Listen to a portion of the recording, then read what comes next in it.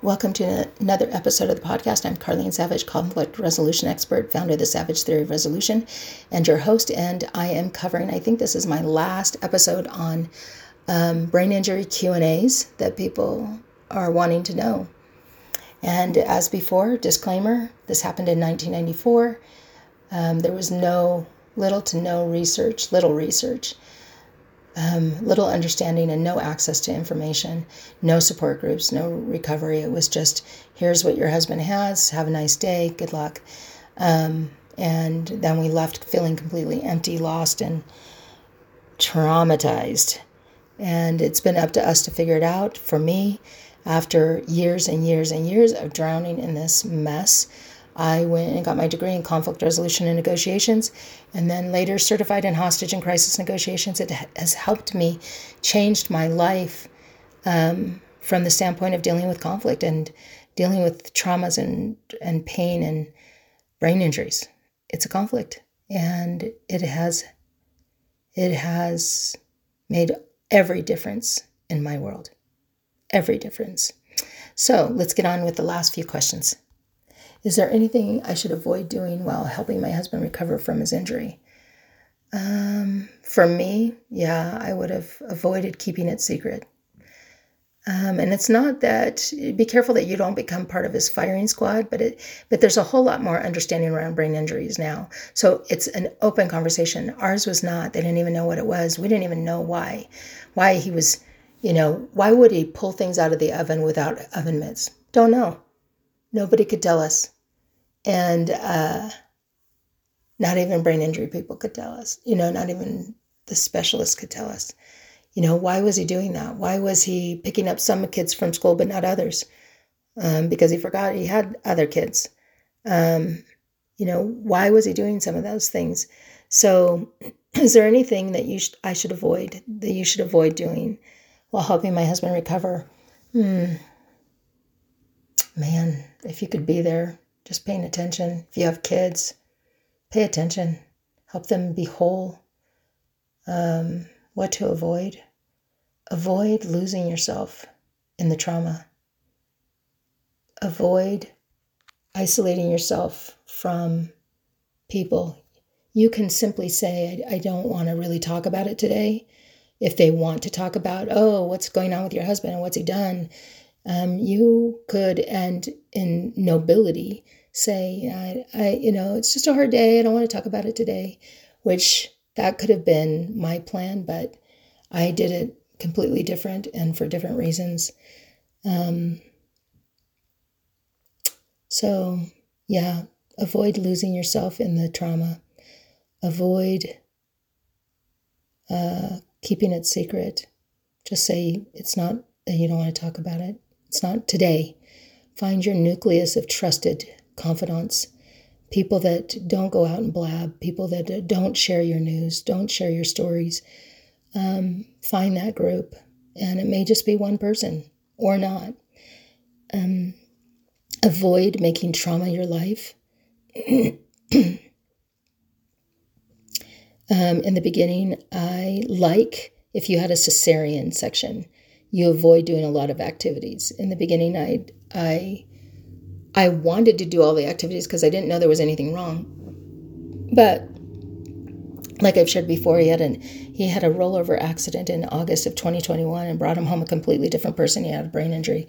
He suffered a concussion, a brain injury there, and totally changed his personality again. And so what I did there is I stayed close to home, accessible,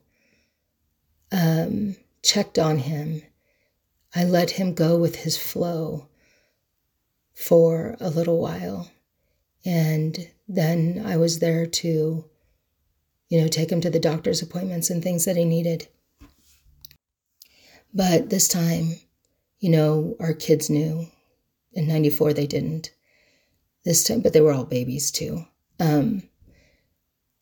So our kids knew. I would share with them, hey, this is kind of what's happening, and things that I was surprised by or things that I was shocked with.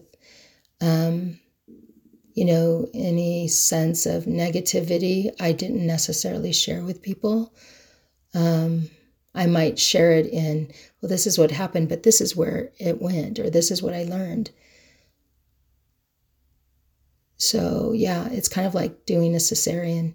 You just lay low for a little bit, and then slowly but surely you start gradually seeing what the new activities are. What are they doing? Where are they going? What are they interested in? I know that my husband's tastes changed both times. I know that his interests changed. He loved pizza. He didn't even know what pizza tastes like in 2021.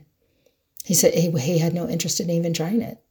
He said, I know it's what pizza is. He goes, I don't know what it tastes like.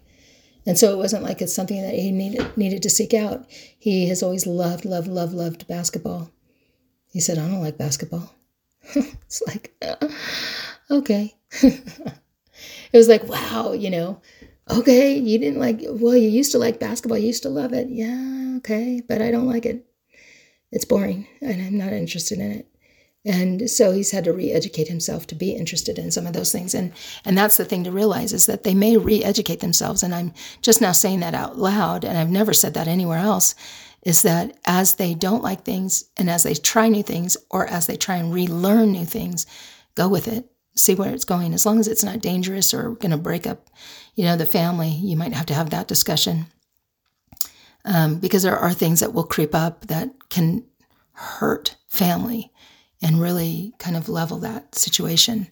So you've got to talk about those things. And when I had to talk about some of those things, I was hostile and I was enraged. And but we've talked about it, and now things are different that way. So yeah, you might have to do some of that. Last question, what kind of support services are available if needed in the future?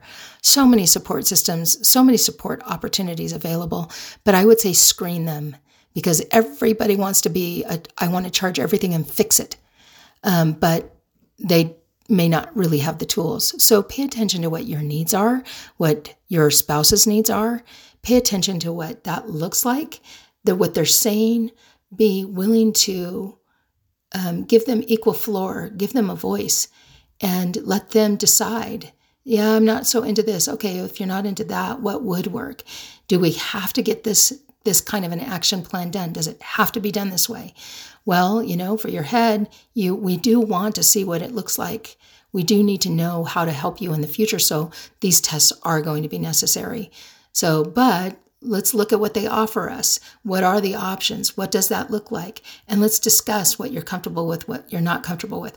I might feel really passionate about one thing and really want him to try it. It may be a conversation where I say, okay, this is what I really think works. I know that you don't really want to do it. Can we try it? And then you give a deadline of, okay, this is when we're going to do it. So each time that you're saying, hey, take those pills or try that exercise, you're saying, just remember, once the pills are gone, we're going to do an evaluation. We can decide from there. And you pay attention to how they're responding and how they're reacting, not just on your own terms, but on their terms. How are they feeling about the situation too? Because I know that there were some times that I thought the medication was great. My husband didn't like it because he felt like the potency wasn't working. So it eventually became more of a hindrance for him to go and try and figure it out, that he just said, you know what, I'm fine without it. Now, was I fine without it? No, not necessarily. I liked it better the other way. But I learned to manage what he ended up wanting to do, because if not, then he hides things and he'll deceive you. And why do I want to set that up for him? No more than you'd want to set that up with a teenager. You want your teenager to tell you the truth. So you've got to be willing to hear it and maybe adjust to it. And there can be some deal breakers, but most of the time, there's not a lot of deal breakers.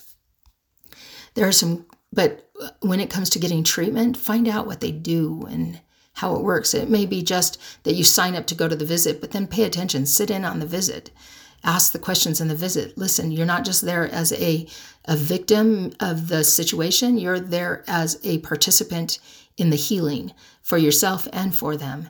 So participate in it, ask questions. If something comes to mind, check it out. Now, don't do it as what's in it for me kind of thing, but do it in a holistic point of view. Like, how is this going to impact us long term? What are the ramifications? How might this respond? What do we do if it happens that way? What do we do if it works out well? What's our best case scenario? What does it look like if it's not going to work? Those kinds of questions is what are healthy ways to kind of sort through your support services in the future. When you get into a support group, for example, if there are any, and you get into a support group, make sure that they're not, that was my alarm going off saying no more. If you get into a support group, make sure it's a support group of healing, that there's an accountability of healing, not just everybody sits here and moans and groans and then goes home and moans and groans more. There is a venting process that you do need to get it out and get the frustration out, but find a support group that requires work, requires you to participate in a holistic way, not to tell your whole story and be, a tell-all, but more of, hey, you need to go home and you need to start asking these questions, or you need to go home and start using this tool, this communication tool. So you go home and you're actually going to do it. That kind of thing. Find a support group that does that versus one that just lets you bemoan the situation, because believe me, if we want to bemoan it, we don't need a support group to do that. We just bellyache about it anywhere we want. So anyway, I've gone over. You guys, I hope this has helped and it's been good for you. If you ever do have questions about it, just ask.